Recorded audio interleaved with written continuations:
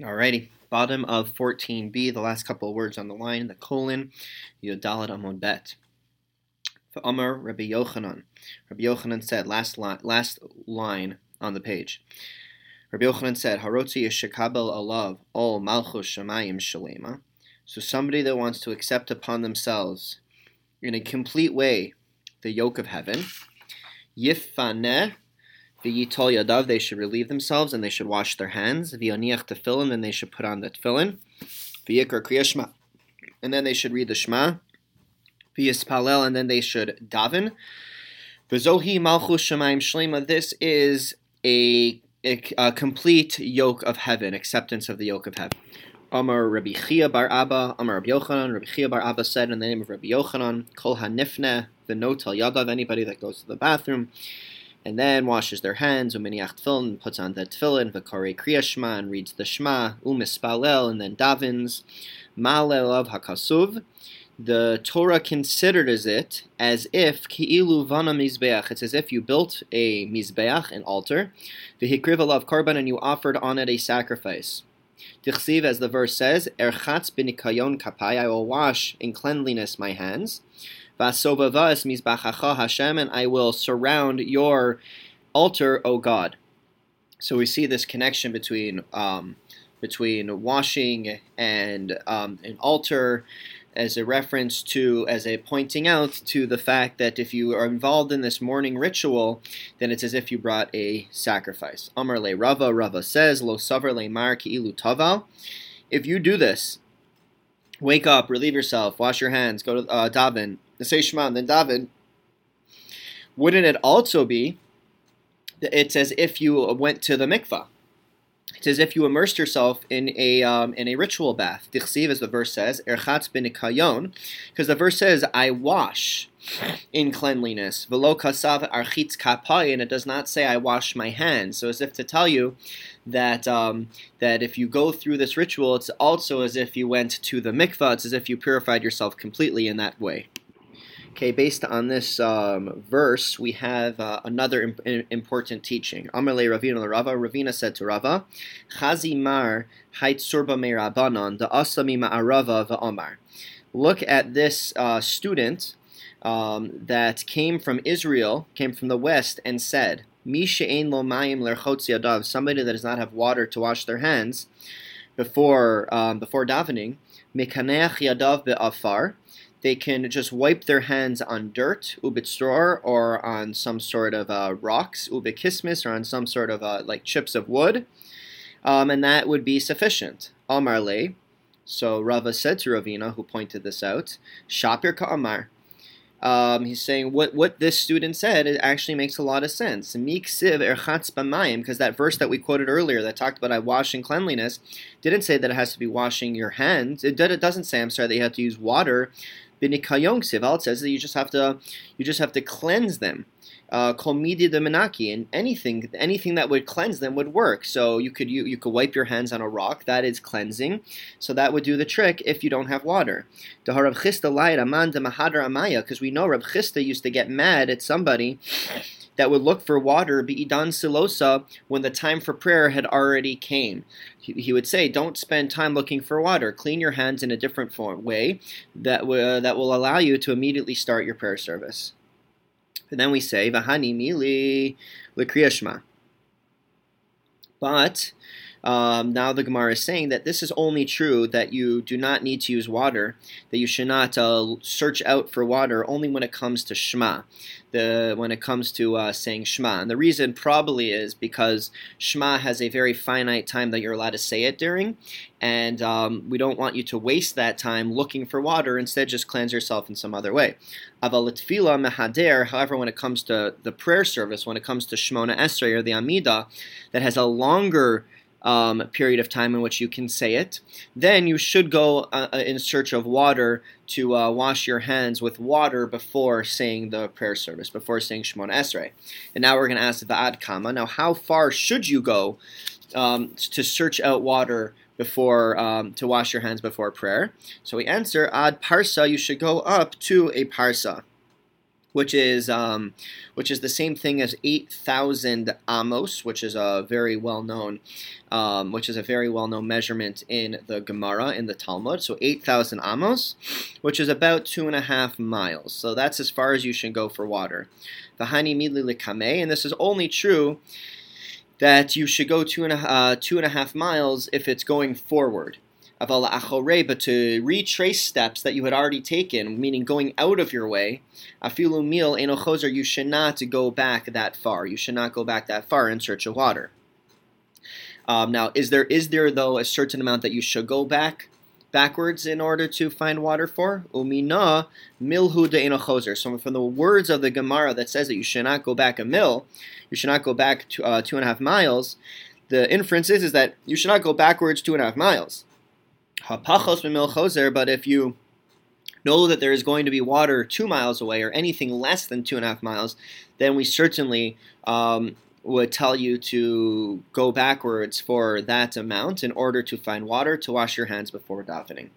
All right, that is the end of that Gemara, and now we will start the Mishnah, the Mishnah on 15a.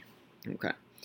Hakore Ishma, so new topic. Hakore, but it happens to be it's a topic that we've already discussed in the first chapter. Hakore Ishma v'lo hishmiya la'ozno.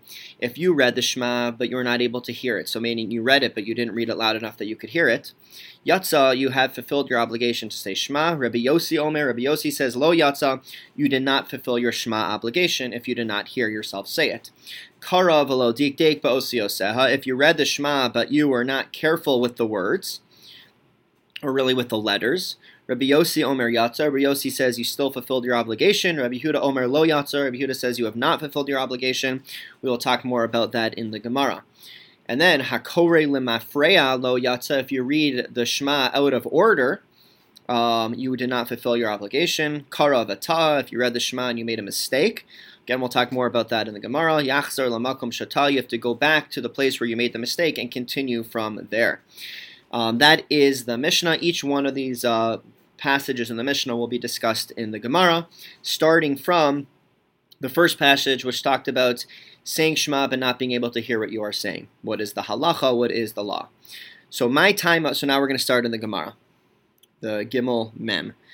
It's kind of right in the middle of the page almost. My time of Rabbi Yossi. What is the reason for Rabbi Yossi, who said that you have to be able to hear what you're saying?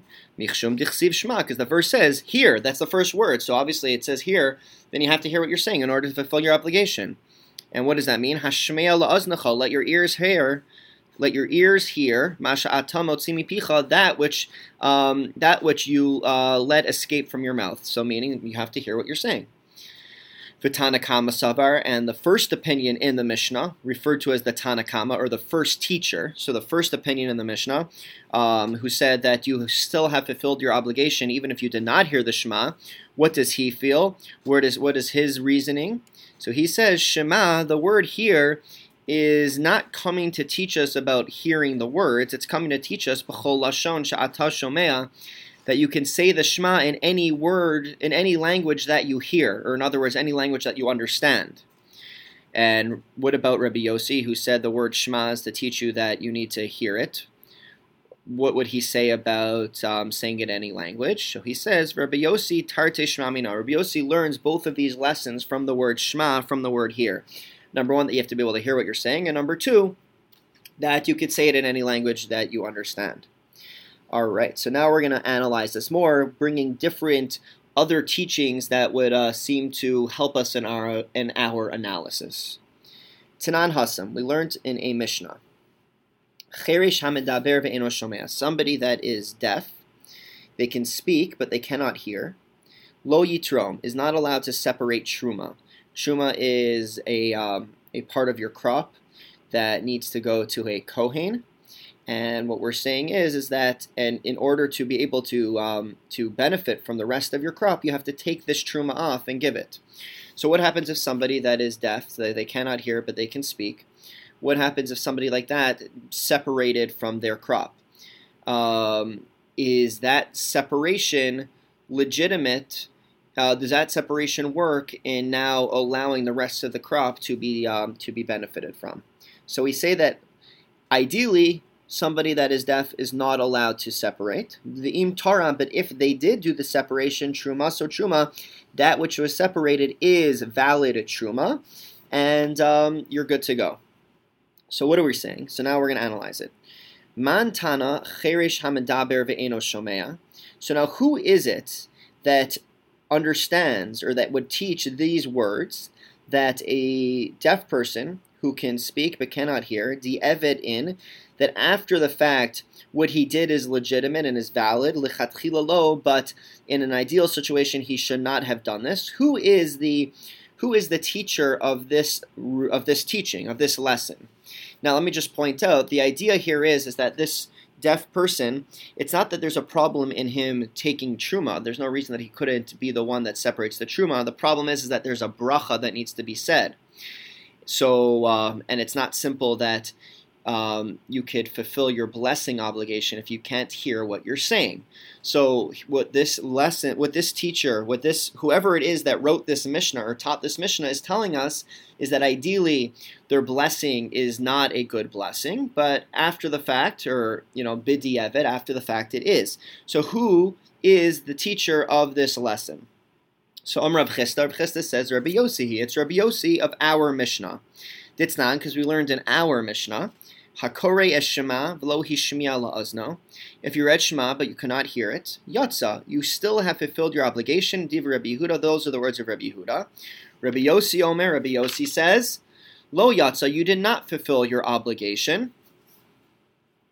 So Rabbi Yossi says that you have not fulfilled your obligation. But now we're going to explain how it could be that the teacher of the Truma Mishnah could have been Rabbi Yossi. Ad kan lo ka'amar Rabbi Yossi lo yatsa. Rabbi Yossi only said you did not fulfill your obligation in the case of the Shema when you didn't hear it. Ela gabe kriya Shema doraisa. He only said it regarding Shema, which is a biblical obligation. So therefore he said that if you cannot hear it, it's a biblical obligation. So you did not fulfill your obligation if you cannot hear it. Aval Truma. But when it came to the Truma, even though Truma is a biblical obligation to separate, Mishum Brachahu, the issue of somebody not being able to hear only comes into play regarding the blessing. Ubracha derabanan, and a blessing is a rabbinic obligation. Number one. So that would be number one, why after the fact the truma is good truma, because the blessing is only a rabbinic obligation, so we'll be more lenient. Furthermore, v'lo bebracha talya milson. Furthermore, it's not dependent on the blessing. The fulfillment of the truma mitzvah, the separation of the truma, is not dependent on the blessing, and therefore, even if you couldn't hear yourself saying the blessing, it shouldn't impact after the fact the truma that's being taken. So the teacher of that Mishnah of Truma can be Rabbi Yossi, even though Rabbi Yossi felt in our Mishnah with the Shema that if you were not able to hear what you're saying, if you were not able to hear what you are saying, you did not fulfill your obligation. So that's the first suggestion of the Gemara.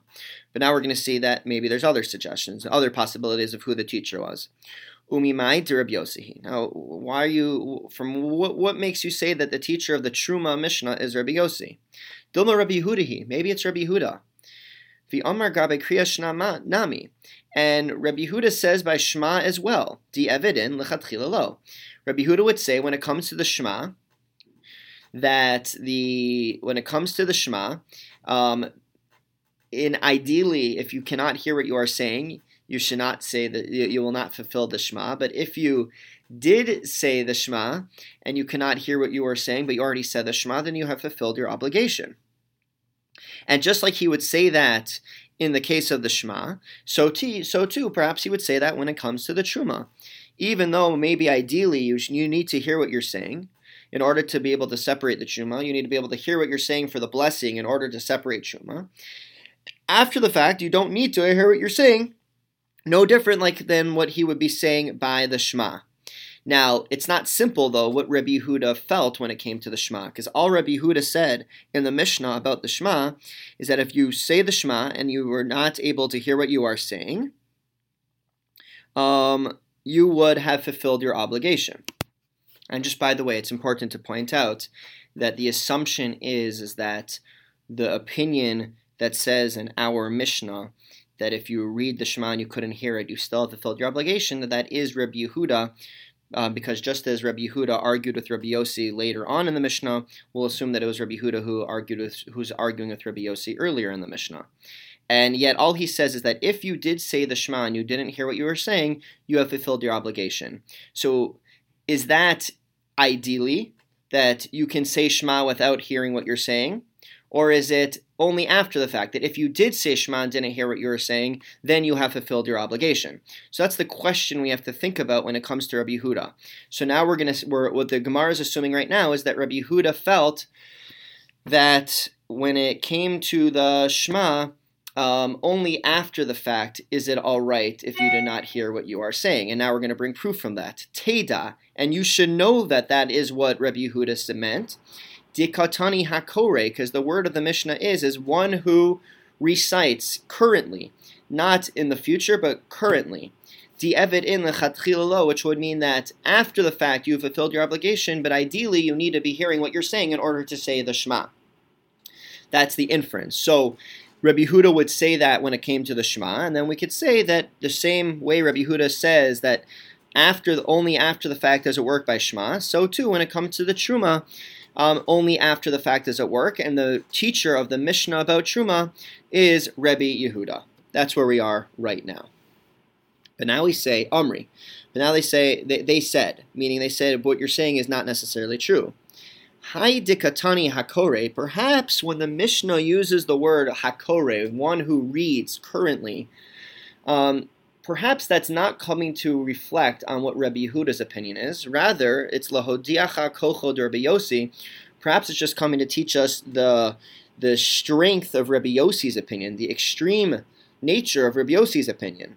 Da'omar di'eved nami lo, who is telling us that even after the fact, if you did not hear the Shema when you said it, you did not fulfill your obligation. But in reality, Rabbi Yossi may very well hold that even ideally, even lechatchila, you should be able to say the Shema, you're allowed to say the Shema without hearing what you are saying. Di'i Rabbi Yehuda, which would mean, according to Rabbi Yehuda then, afilu lechatchila nami yatsa, even ideally you will fulfill your obligation if you do not hear the Shema being said. If you cannot hear yourself say the Shema, or if you do not hear yourself say the Shema. And if that's the case, then Rabbi Yehuda certainly would not be the teacher of the Mishnah of Truma that said that your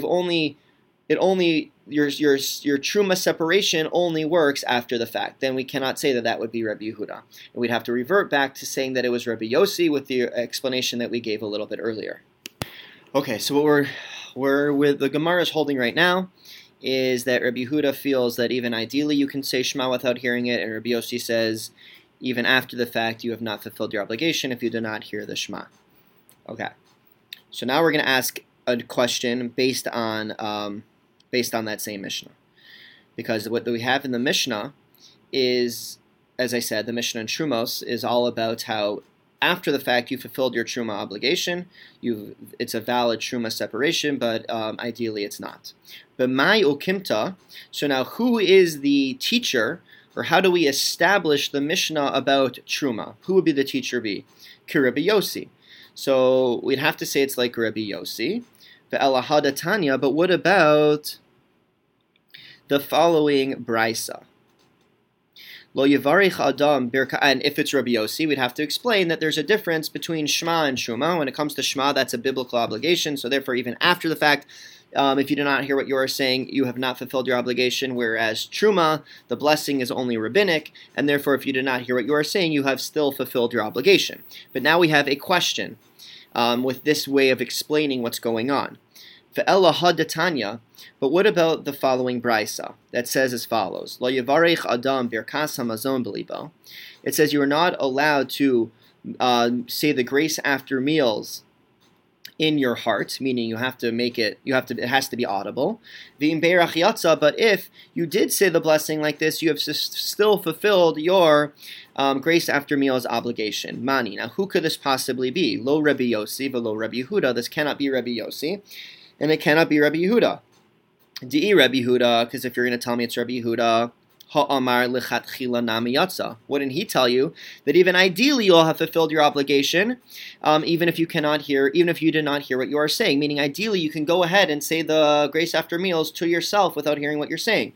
So the author of the Brisa cannot be Rabbi Yehuda, and Rabbi Yossi. And if it's Rabbi Yossi, grace after meals is a biblical obligation. And in a biblical obligation, Rabbi Yossi would say that even after the fact, you did not fulfill your obligations. Di'evet nami lo. Even after the fact, you should not have fulfilled your obligation. So, who is the teacher of that brisa according to our current understanding of Rabbi Yossi and Rabbi Yehuda? Elamai. Rather, it must be as follows: Rabbi Yehuda. It must be that brisa is Rabbi Yehuda. And in the first place, ideally, you should not say the Birkat HaMazon in a way that you cannot hear. But after the fact, you still fulfilled your obligation. V'di'evet in, only after the fact did you fulfill your obligation, lechatchila lo, but ideally you should not say the Birkat HaMazon in that manner. And if this is truly Rabbi Yehuda's opinion, then he could also be the person that is the teacher of the Mishnah in Truma, about Truma, that in the first place, you should not separate Truma if you cannot hear yourself say the blessing, but after the fact, you can. And in our own Mishnah about Shema, we would explain Rabbi Yehuda to mean that ideally you should say the Shema in a way that you can hear, but after the fact, if you didn't, you still have fulfilled your obligation. So that's where we are right now in the Gemara. But now we have a problem with that. Elaha detani Rabbi Yehuda b'reder b'Shimon ben Pazi. But what about the ruling of Rabbi Yehuda, the son of Rabbi Shimon ben Pazi, in the Brisa? It says as follows: Cheresh hamedaber ve'eno shomea. Somebody that's deaf, that can speak but cannot hear, Torem lechatchila, is actually allowed to separate the truma even in the first place. Ideally can separate the truma. Mani, who would this be going like? Because as of right now, Rabbi Yehuda says only after the fact is that truma good, and Rabbi Yossi would say even after the fact it's not good. So who is this teaching going like?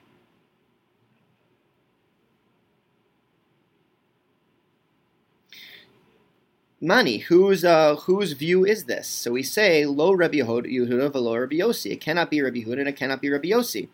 Rabbi Yehuda, because if it's Rabbi Yehuda, ha'amar di'evid in lechatchilo, didn't he say that after the fact it would work, but ideally you should not do it like this? And this teaching of this brisa seems to say that even ideally you can do it like this. And Rabbi Yossi, and if it's Rabbi Yossi, ha'amar di'evid nami lo, didn't he say that even after the fact it would not work, whereas this one's saying even ideally it would work? So now whose view is that brisa following then? Ella li'olam Rabbi Yehuda. Rather, it must be that we're following Rabbi Yehuda in that view. Vafilu lechatchila nami. And Rabbi Yehuda feels that really, even ideally, you could separate the truma even if you can't hear the bracha. And we would probably say the same thing when it came to the Shema. But now we have a problem, though. What about that other brisa that talked about the benching, the grace after meals, where it seemed to say that ideally you cannot say it if you cannot hear it. You should not say it in a way that you cannot hear, but after the fact it works. If we're saying that Rabbi Yehuda says ideally you can separate the truma, then he should say that ideally you could also do the grace after meals. So we answer, velo kasha, that's not a problem. Hadidei, in this case of Rabbi Yehuda, the son of Rabbi Shimon ben Pazi's ruling, that would be Rabbi Yehuda's own opinion.